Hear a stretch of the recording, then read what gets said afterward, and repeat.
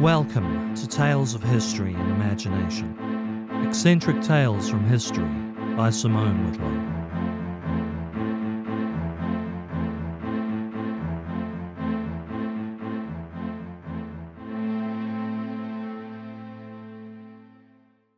In the year 751 AD, an epic battle was fought between two mighty powers.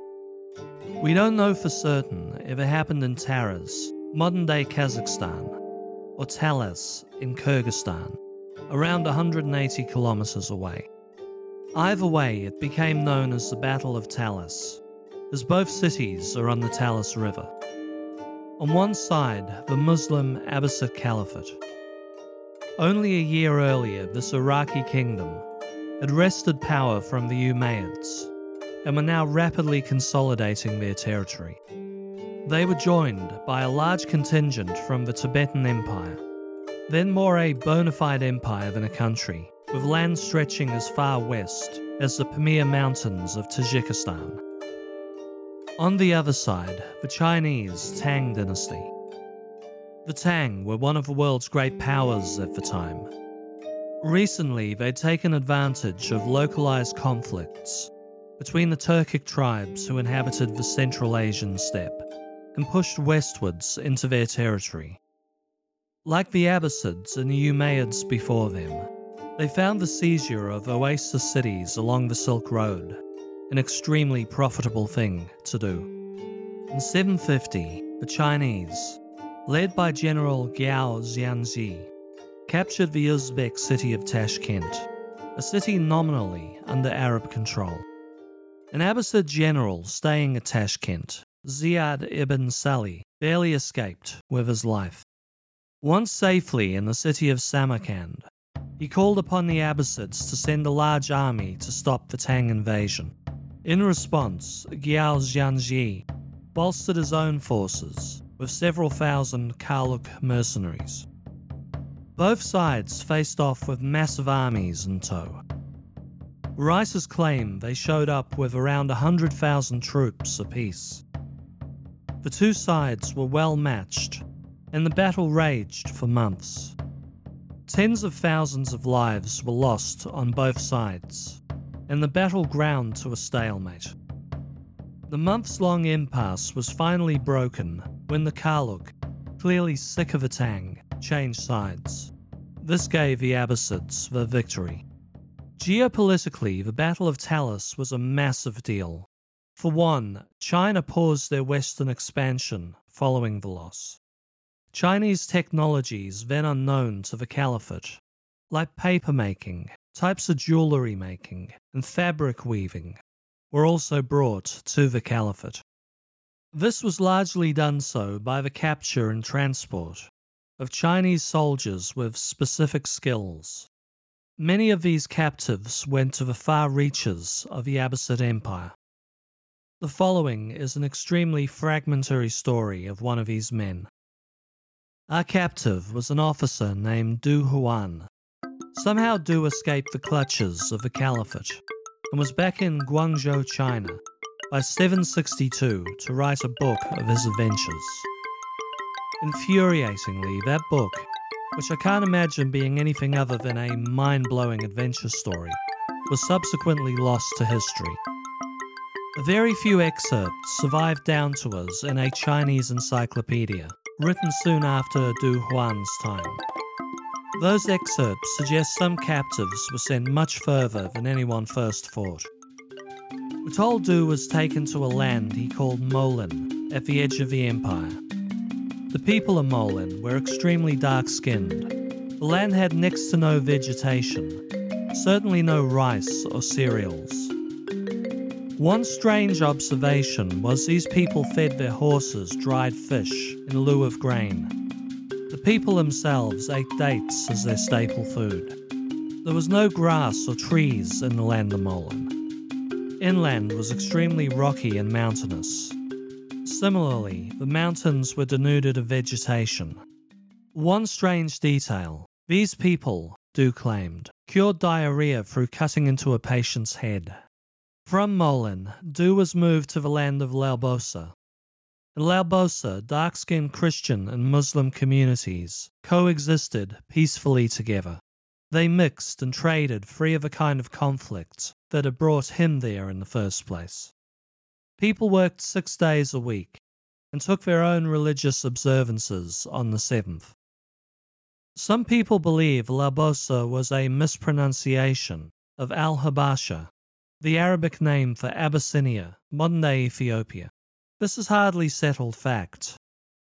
As Abbasid generals had pushed into Umayyad Central Asia, others were doing the same in Umayyad North Africa.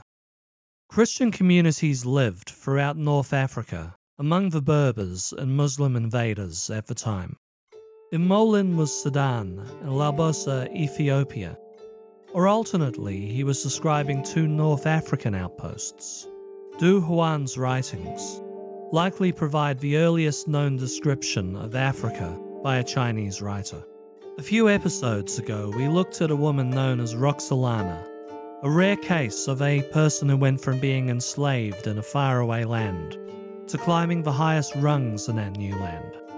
None of the following cases were as successful, but they have all fascinated me for years. Today, we discuss the Diaspora, tales of people who found themselves a long way from home.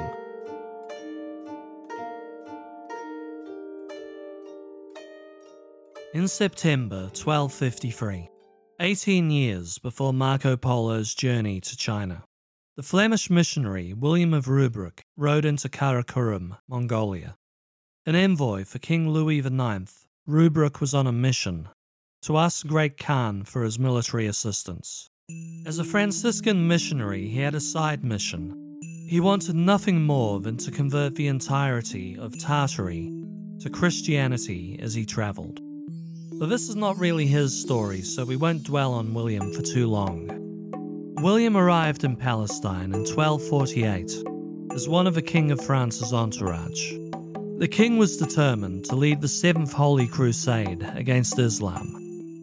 Jerusalem had been lost back to the Muslims in 1244, so Louis planned to invade Egypt, to hit Islam in their breadbasket. This was going to be an uphill battle.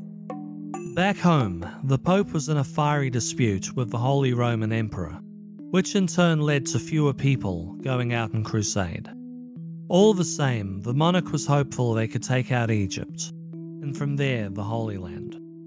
The crusade played out terribly for Louis. For one, the Egyptians trounced the invaders. They took many captives, the king included, and imprisoned them for years. Louis was eventually released, and sadly for him, didn't know when to quit. He tried his luck at an 8th crusade, but died of dysentery in Tunisia in 1270. But in the beginning, Louis did have quite the plan. He would win over the most powerful man on earth. He hoped this man, the great Khan of the Mongol Empire, would lend him the added muscle needed to crush the Muslims. Optimistically, Louis had also hoped the Mongols would only ask for Syria in return. The first delegate he sent was a missionary and adventurer named Andrew of Longjumeau. Apologies for all the mispronunciations in this episode. Longjumeau already knew something of the Near East. In 1238, he returned from Constantinople with some old junk he claimed was the crown of thorns that had been placed on Christ's head at his crucifixion. Louis IX was so impressed with the find, he built a chapel to house the relic. This time Longjumeau was sent to Armenia, on the border of the Mongol Empire. The Khan, a man named Goyuk, was open to a coalition against the Egyptians. So in 1249, the missionary trekked to Karakorum. When he arrived, the emperor's widow, Ogul Gaimish, bluntly broke it to Longjumeau. The emperor had passed, and they were far too busy holding a Hurultai with tribal leaders to deal with his nonsense. He was sent packing. The king hoped if he tried again, the new emperor would be as receptive as Goyuk. In May 1253, William of Rubruck arrived. Having travelled 9,000 kilometres through what must have seemed an epically strange land, he sent notice of his wish to meet the new Khan, Chinggis's grandson, Monki. Monkey Khan kept him waiting until January 4th, 1254 for his sit-down, which gave William plenty of time to take in the Mongol capital. While there, he discovered an enclave of French citizens and a rather remarkable drinking fountain. As I'd mentioned in last year's Assassins episode, The Old Man of the Mountain, one of the first instances to bring the Mongols into Europe was the pursuit of another steppe tribe named the Kipchaks. Fearing for their lives, those steppe people fled to Eastern Europe, where Hungary and what is now Bulgaria offered them sanctuary. This protection meant little to the Mongols, who invaded, rounded up many Kipchak, and sold them into slavery. One such slave we've mentioned before was a giant who, at around the time of William of Rubruck's stay in Mongolia, was involved in a rebellion in Egypt. Baybars would later be crowned Sultan of the Mamluks. While rampaging through Belgrade, modern-day Serbia, the Mongols kidnapped a French master goldsmith named Ghulam Baucha.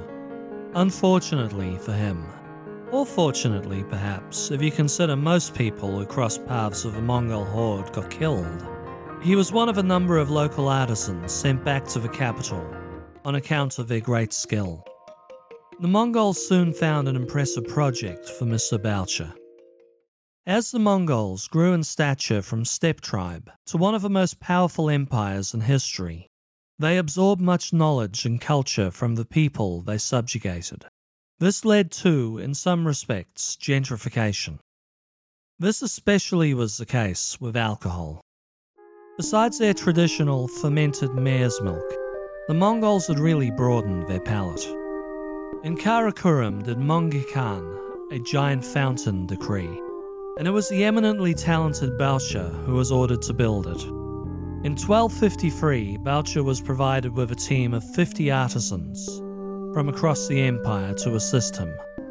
By the time William of Rubruck had sat down with the great Khan, he would have been ushered through the courtyard, where a giant mechanical tree stretched high. Expansive, ornate, constructed from glistening silver, detailed with silver fruit, golden serpents, and at its apex an angel with a trumpet. Baucha crafted a true marvel of his age. More than a mere statue, this piece was an automaton. Below the 4 golden serpents lay 4 large silver bowls. When the great Khan gave the order, a subterranean pump was activated, and alcohol flowed from the mouths of the snakes. The angel atop the tree raised its trumpet to its lips and sounded a note to signify, "Now we eat, drink, and be merry." A sign perhaps that the Monkey Khan wished to be a good host to as many peoples. The 4 drinks chosen were from the 4 corners of the Mongol Empire: wine, mead, rice wine, and ayarag, the fermented mare's milk so beloved among the steppe people. Of course, some may wonder if the true purpose of the tree was to flex to guests, such as Rubruck. Not only do we have everything you could want, but we have it in excess. And this may have been cooked into the design. Far less cynically, I wonder if the tree contains another, deeper meaning. Monkey Khan's grandfather, the mighty Chinggis Khan, had a mentor as a young man. When he was a young, lowly but resourceful warrior from an obscure tribe, the powerful warlord, the Yong Khan, took him under his wing. Seeing something special in the kid, the warlord gave the young Temujin his start in world conquest.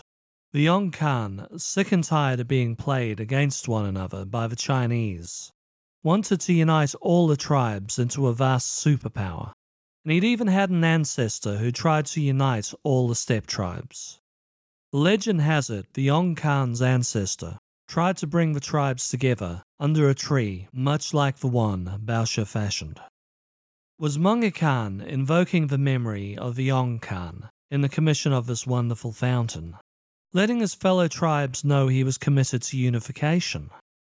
Sadly, somewhere along the timeline, the fountain of Karakorum disappeared without a trace.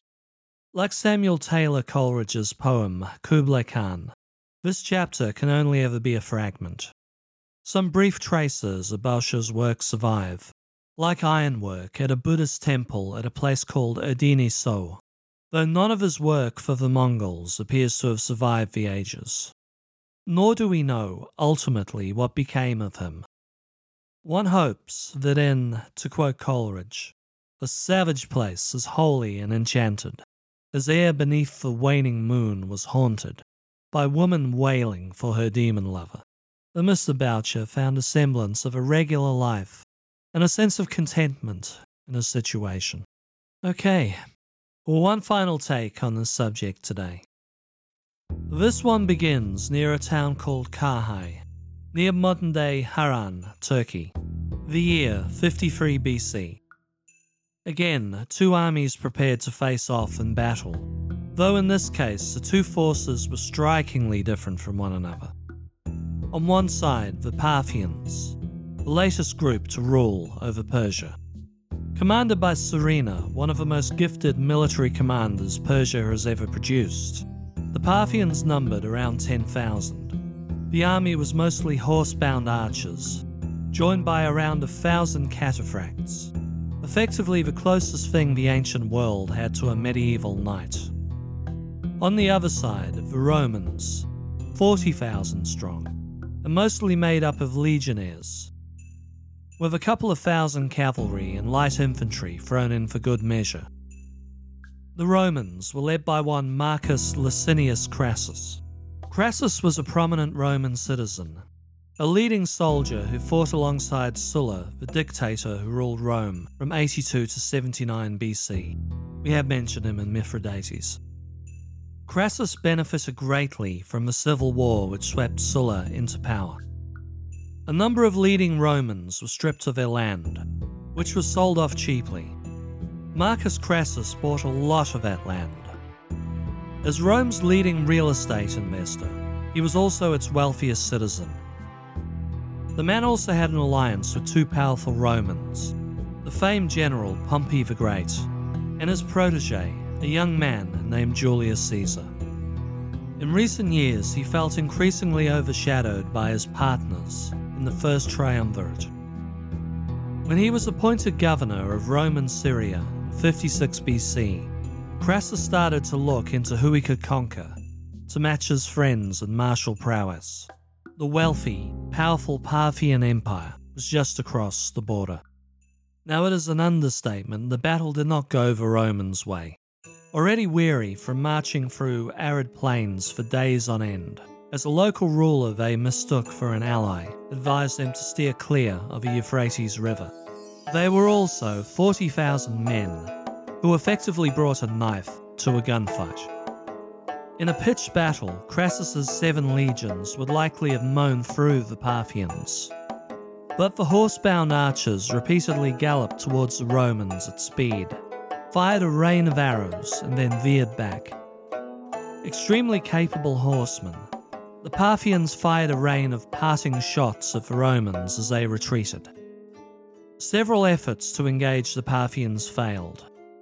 The Roman cavalry were no match for the Parthians, and their infantry couldn't even get near them. The Romans adopted testudo formations, effectively taking cover under their shields, the front row propping their shields up as a makeshift wall. Several subsequent rows made the roof. The Parthian archers, who had brought a large supply of arrows on a caravan of camels parked just outside of the field, and the summer sun beating down on the Roman testudo, wore the Romans down. Further attempts by the Romans to mount an offence failed. Crassus's own son, Publius, was routed, captured and beheaded. His head was sent back to the Romans, leaving Crassus bereft. The Parthians now encircled Crassus's army and charged from all angles. As night fell with thousands of Roman soldiers either dead or dying, the remainder completely outclassed, Serena ordered the Parthians off the battlefield. What was left of the Roman army, as quietly as they could, retreated to the town of Karhay itself. One could imagine this was not terribly quietly done, as dying comrades yelled out to the living to take them, too. The injured were left to die on the battlefield. The next morning, the Parthians returned, killing anyone still alive on the battlefield, then finishing off the rest of Crassus's army. Losses were negligible for the Parthians. The Romans, however, lost 20,000 men, Crassus included. A further 10,000 were taken captive and transported to Alexandria Margiana, a city now called Merv. Alexandria Margiana was another powerful oasis city on the Silk Route, situated in modern-day Turkmenistan. In 1940, the subsequent whereabouts of these captured men became cause for speculation when a sinologist named Homer Dubs claimed their forebears lived in a sleepy Chinese village called Liquan. His reasoning was based around another ancient battle, in a place we've already discussed. In 36 BC, a battle was fought out near Taraz on the Talas River. On one side, 40,000 Han Chinese warriors. On the other, a coalition of around 3,000 Xiongnu tribesmen from the north of China and around 10,000 Sogdian horsemen, a steppe civilization who played an oversized role in the movement of goods along the Silk Road in ancient times, and an alleged contingent of European mercenaries. Now this battle went China's way. A number of Sogdian nobles changed sides beforehand. The Xiongnu were defeated, and their leader, a man named Zizi Qianyu, was forced back into his fort, which the Han stormed soon after. The tactics of the allegedly European mercenaries caught Dubs' attention. When the Han ramped up their attack, the mercenaries fell back into a testudo formation. These mercenaries were among a small number of Xiongnu forces who were captured and sent off into the far reaches of the Han Empire by the victors. Homer Dubs was convinced these men were remnants of Crassus's missing legions. If so, we know nothing of their lives in the 17 years between the defeat at Kahai and the defeat at the Battle of Jiji. Alexandria Margiana, then a large, extremely wealthy, polyglot city, was likely to have been a massive culture shock for these legionnaires. One presumes somehow these men either worked their way out of slavery or escaped onto the steppe to find a new home among the Xiongnu. More recently, theories have been put forward that these men were not Roman, but Seleucids, eastern remnants of Alexander the Great's empire, which splintered off into many smaller kingdoms following his death in 323 BC. The city of Alexandria Margiana itself was a Seleucid enclave as late as 63 BC. The Greek or Hellenized warriors had moved on from Greek hoplite formations to Roman tactics over a few hundred years is plausible. Others, from Arabs to Franks to Vikings, borrowed the testudo in later years.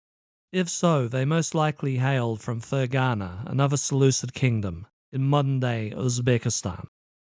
What caught Mr. Dubs' attention was the western appearance of the people living in Liquan in 1940, a remote village with little contact with the outside world. Dubs was surprised at the European facial features, light skin and green eyes of many villagers. The question of their ethnicity reached the European mainstream in 2007, as several news outlets ran with the story. One light-skinned, green-eyed villager, Kai Junian, nicknamed Kai the Roman, became the public face of Crassus's lost legions. An early DNA test suggested they had other European DNA in their profiles. A subsequent, more accurate test suggested they had no significant levels of European DNA and were primarily Han Chinese.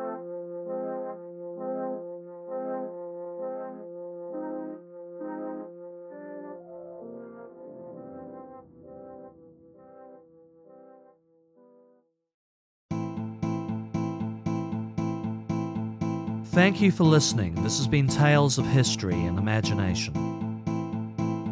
All episodes written and narrated by me, Simone Whitlow.